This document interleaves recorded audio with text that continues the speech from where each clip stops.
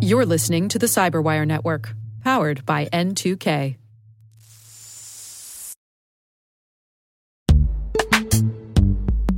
This episode is brought to you by Palo Alto Networks, the leader in cybersecurity. As AI-driven attacks increase, organizations can't afford to have network security that's stuck in the past. Discover how Palo Alto Networks can help you predict what's coming and proactively secure against it with a zero-trust, AI-powered network security platform built to secure whatever, whenever, wherever. To learn more, visit paloaltonetworks.com/network security platform.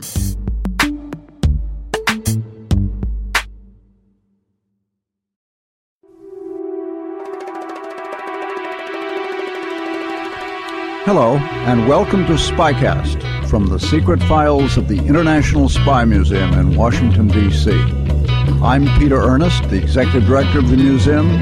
I served for some 36 years in the Central Intelligence Agency, largely as what is called an operations officer or a case officer. Every month we'll be bringing you interesting talks with visitors, with authors, with others who have something to do with the world of intelligence and espionage. We have a most interesting guest this morning, a fellow by the name of T.J. Waters, who's now a senior consultant for the U.S. Special Operations Command headquarters. Interestingly, his background included service in CIA, the Central Intelligence Agency, an experience which he wrote a book about called Class 11. To give any of you who are interested in looking at the agency very good insight into the early training and experience that he had. But our point today is very different. We're bringing him here because he also did a book called Prior to the Snap, How the NFL's Hyper-Performance Strategy Safeguards the World's Most Successful Team Sport. And in doing that book, he drew upon his experience as a strategist and a consultant for the Special Operations Command, as I mentioned, and in private business. And to interview him, we have brought in Dan Trito. Dan Trito works closely with our curator here in the museum, keeping the museum up to par. And when he heard that T.J. Waters was coming in and he knew the book, he said, that would be a really neat interview. I wish I could do that one. We said, okay, Dan, you're going to do it. So today you'll meet two people, T.J. Waters, our guest, and Dan Trito from here at the museum. Dan? Welcome, Mr. Waters. So yeah, I was very interested in the book Prior to the Snap. I'm very excited to read it. And so my question, the first question is just, how did you come to be interested in the intersection of football and intelligence? Well, like a lot of people, I had no idea that the NFL really engaged in the intel operations from week to week during the season. One of my next door neighbors was a football player, and when he knew what I did for a living, I was talking about some business intelligence work that I was doing and was planning on writing about. He said, well, you should come and see what we do every week in the NFL. And I thought, what do? You play football. You know, I had the same dumb jock mentality that a lot of people did and was absolutely floored by what I found. Their intelligence gathering and analysis operation is at least as good as anything I've seen in government, and perhaps better in many ways. And so what are the NFL rules regarding spying? I mean, what are the limitations? And the collection is what's really managed by the NFL, and it's very strict. You mentioned earlier the thing with the Patriots and their sideline videotaping that is against the rules. It's very spelled out what they can do from a collection standpoint. What really makes each team successful is the analysis of the information that's collected. They're not allowed to use a computer during an actual game. They're not allowed to use videotape during a game. But prior to the snap, the analysis that goes into what they give to each player and each coach during the week is absolutely phenomenal. Game film is sliced and diced about a dozen different ways. Each player gets a 1.5-inch thick three-ring binder with a brief for the specifics of who they're going to be squaring off against on Sunday. So that's 55 custom-written products for each of the players. Well, then you got 20 coaches that also get the same sort of thing, custom-written for them. So the infrastructure to be able to do that on a weekly basis for 17 weeks is just amazing. Sounds like a military engagement. And there are certainly, in your book, you talk about those comparisons. And I think it's just funny to note the lexicon that is shared. I mean, there's a blitz, and you sack the quarterback, and they're called the Gridiron Warriors for that reason. Gridiron Warriors, exactly. Very interesting. How does intelligence inform decision-making on the field, actually, when the players are playing? I mean, and the quarterback's calling the play. Well, it's interesting. Again, comparing it to the military and some of the civilian agencies that I've worked with, they do a lot of implicit communication. So we were talking earlier before we went on mic here. For an average 40-hour work week of an NFL player, 18 hours of that is spent in meetings. So they have a huge meeting room with the nice big plush chairs that can accommodate a guy that's 330 pounds and 6 feet 8 inches tall. But they meet for 18 hours during that week as a team. Then they break up into offense versus defense and special teams. Then from there, they'll break down. The quarterback's coach will take the 3 quarterbacks into a separate room, and they're going through game film. They're going through special scouting reports, breaking everything down so that on Sunday there's not really a need for a lot of sideline communications. You're trying to minimize that to the fullest extent possible because there simply isn't time. We're used to seeing a 60-minute football game. But the Wall Street Journal did an analysis last year where they actually figured out how much playing time there is in that 60 minutes, and it's less than 12. So if you think about how much time they have available on the field to communicate information, it's virtually a few seconds. Right. And information's everything, obviously. And so Spygate, what happened with Belichick, Belichick's Patriots in 2007. What actually happened? Could you tell us what transpired there? They had a gentleman videotaping on the sidelines, on the opposing team sidelines, which is against the NFL rules. Again, the collection is very stringently curtailed as far as what you can and cannot do. From an analysis standpoint, anything goes during the week. You can analyze it any way you see fit. And when you see a lot of personnel changes going on during the season, a lot of that is some of the specialists in analysis that are moving from one team to the next for whatever reason. Let me just ask you one question. You have an intelligence background, and you are a consultant now. Correct. And much of intelligence, and what the public knows a great deal about, is collecting intelligence. Right. And you're putting a tremendous emphasis on analysis, slicing, dicing, looking at the videos, and so forth. As you know, there's another part of intelligence, and that's covert action, right, which is being proactive and trying to influence events using a variety of often underhanded methods. I suppose that's the best way to put it. But we see so much in public sports by way of trash talk and so, whether it's boxing or football and so forth.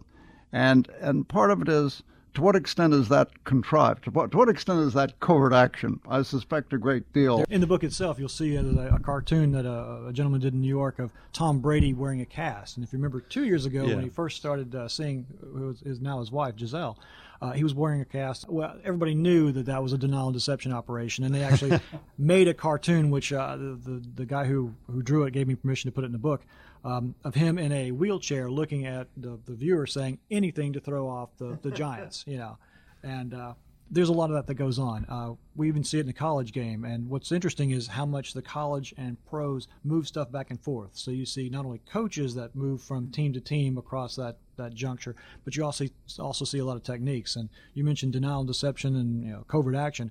One of the best coaches I've seen recently on the collegiate side is Chip Kelly at Oregon. If you remember during the season, the big placards they were holding up that are split into quads, big 4-square thing, and they'll have various pictures in each of the quads. There'll be a picture of Sir Isaac Newton, and there'll be an apple and a plus sign and some other nondescript thing that they're holding up on the sidelines. And it drove the competing coaches and players crazy trying to figure out what that was. And then it started showing up on the news as well. The sportscasters are trying to figure out, what the hell is Chip Kelly doing with that? And it did exactly what he wanted. It made them hesitate. It made them slow down their analysis to a point where his hurry-up offense could react to changing conditions much faster than his competition, and they were undefeated all the way to the BCS championship. Well, back to the Tom Brady thing and that kind of misdirection in football or in any sports. I mean, do you think it's cheating? I mean, there's a gray area there, or is it just that's the way the game is played? I think that's the way the game is played. Okay. And business does the same thing. Everybody complains that Apple doesn't put out a whole lot of information about their new product development. Why would they let their competition know about it ahead of time if they don't have to? Right. And they don't have to. So everybody's breathlessly waiting on the next new development.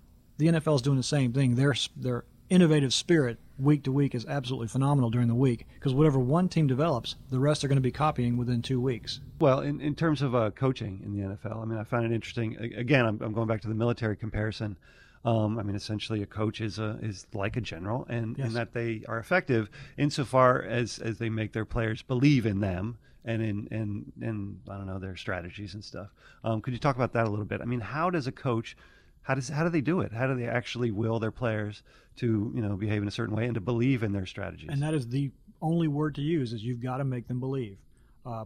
Down in Tampa right now, the Buccaneer head coach is Raheem Morris. He's the youngest coach in the NFL. So you think about that for a minute. Most of his players are older than he is. They make more money than he does, and yet he's the one in charge. They have to believe that this younger guy that makes less money than they do as a superstar player can actually take them where they want to go. And he's able to do that. His first year went very badly, but he went from being a quality control coach to being an offensive coordinator to being a head coach within 48 hours. That's quite a leap from being the guy who writes the Intel product to being the guy who's working on the how-to operational side to then being the strategic puppet master. That's quite a bit to absorb. And he went through, 3 defensive coordinators, 3 quarterbacks, 2 offensive coordinators, and 1 defensive coordinator in his rookie season as a head coach. This past season, they had 10 wins over the season. Much better numbers. And the Buccaneers have retained him for another 2 years. And so in your book, you talk about Colonel John Boyd, who's not someone that I was familiar with, prior to reading the book. He's a pilot, or he was a pilot, but a pilot instructor, right? And so his strategies you talk about and compare them to football strategies. So how could you talk about that a little bit? Colonel Boyd is known as 42nd Boyd. He was a fighter pilot, undefeated in air-to-air combat. He designed many of the strategies used by combat pilots today. But from a disadvantaged position, he could overcome and defeat any pilot that he went up against in less than 40 seconds. Now, that's a lot of brave talk, especially even among pilots who are typically Type A personalities to begin with. And the guy was undefeated all the way through his career until he retired. When he retired, he came back and helped design the new F-16s and new F-18s that we're flying right now, based on some of the ideas he had about how combat should be done. What his real specialty was is called the OODA loop. And you're probably familiar with that. It is a way of getting inside your opponent's decision-making so that you can react faster than they can to changing conditions. And when we talk about combat, it's changing conditions. One of the old jokes in the military is that no military plan ever survives first contact with the enemy. Football is no different. And when football coaches apply some of his methodologies to the discipline of playing a game, if they can get inside that decision-making cycle of their competitor, they typically come out ahead.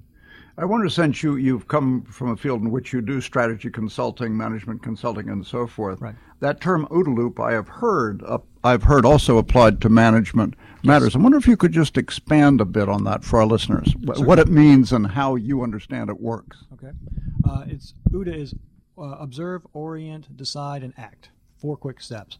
And again, you're trying to get inside your opponent's ability to react to changing conditions. So again, denial and deception that you mentioned earlier comes into play there. If I can slow down how you're going to make decisions, if I can put something out there that's going to confuse you or confuse your staff is going to give you bad information. Well, that gives me more time to operate.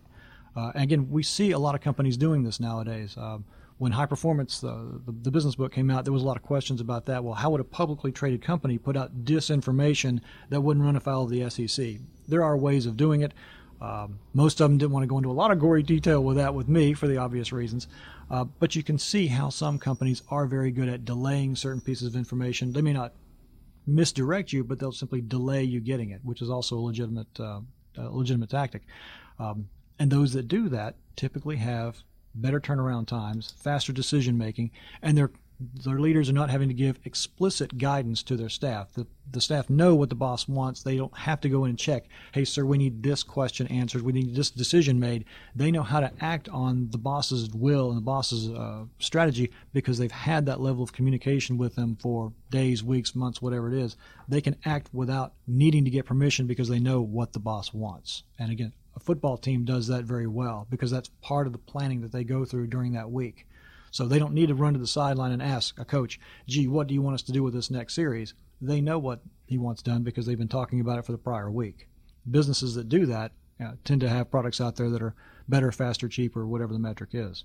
Well, and I was wondering too, what are some of the ways, the mechanisms that the NFL tries to prohibit spying? We talked about how there's an offensive helmet with a microphone and a way to communicate with coaches, and defensive now, and so how does the NFL make sure that communications are not interfered with?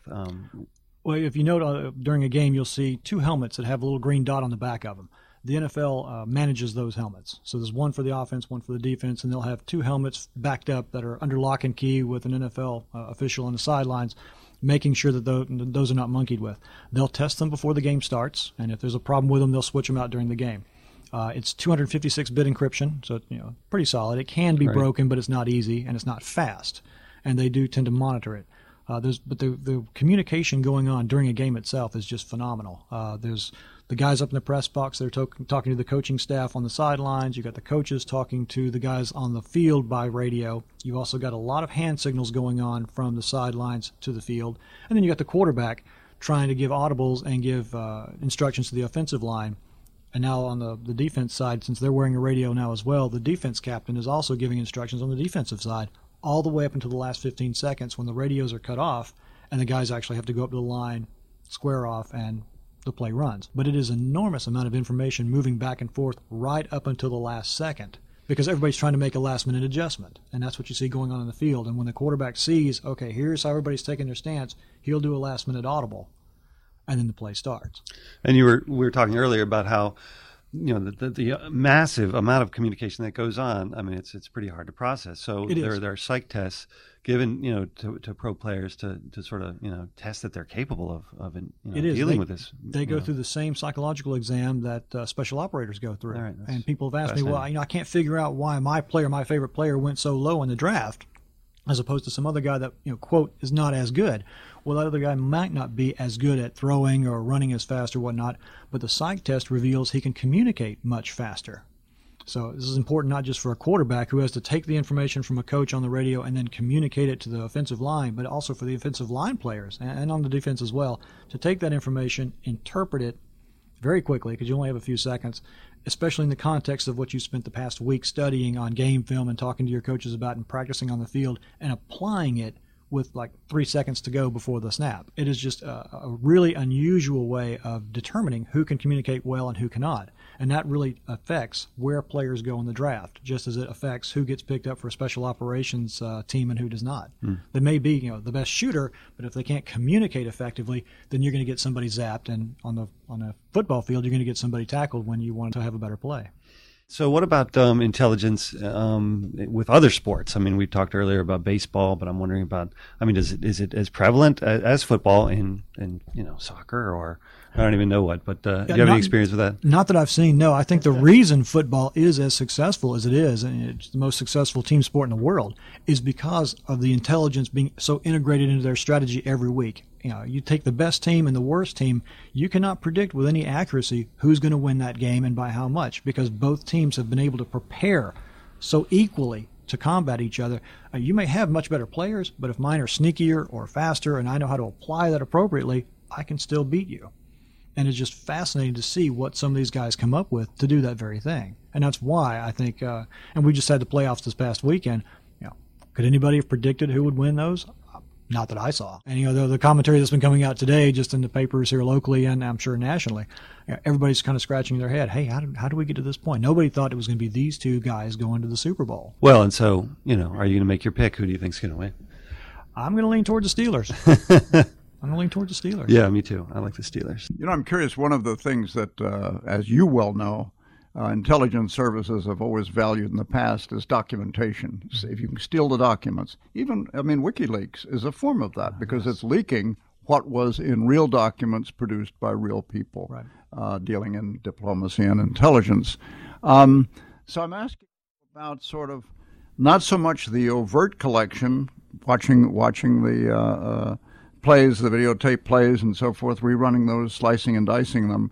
Has there been much evidence of sort of attempts at hacking? You mentioned the two helmets, for example, use an encryption, or even trying to get a hold of playbooks. And, of course, players are moving around all the time between different teams. Now, I don't know how much that would affect it because presumably every year they're trying to change to a degree, but that is sort of documentary intelligence. So absolutely. Could you comment on that? We talked about this actually earlier. A playbook for an average team is around 600 pages that they have to memorize during the preseason.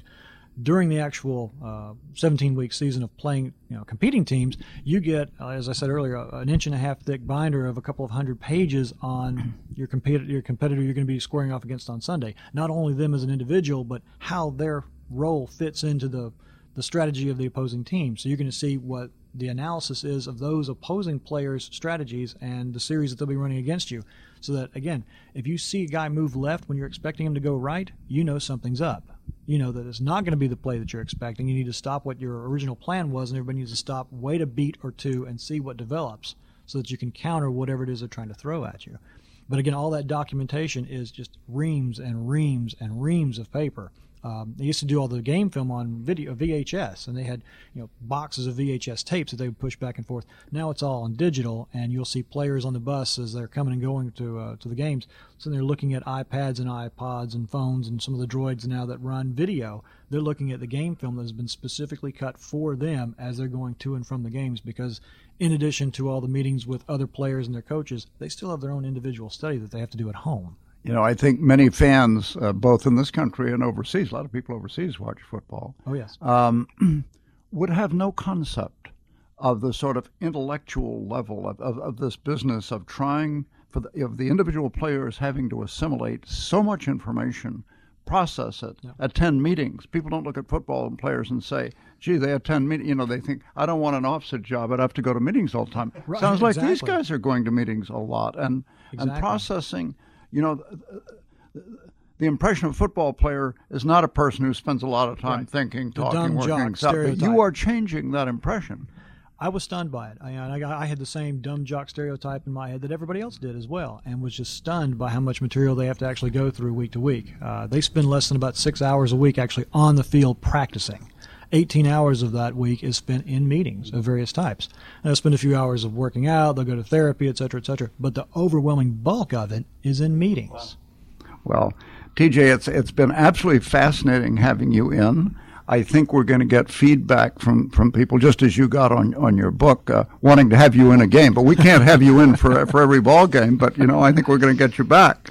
So let me say again, thank you. This is TJ Waters, and his book his first book, actually, was Class 11, which was about his experience in CIA as an operations officer. And later he has written this book, Prior to the Snap, Intelligence and Strategy in the NFL. It's been an absolutely fascinating interview, and Dan, thank you so much for coming in and lending your expertise to the questions. Thank you both for having me. I enjoyed it.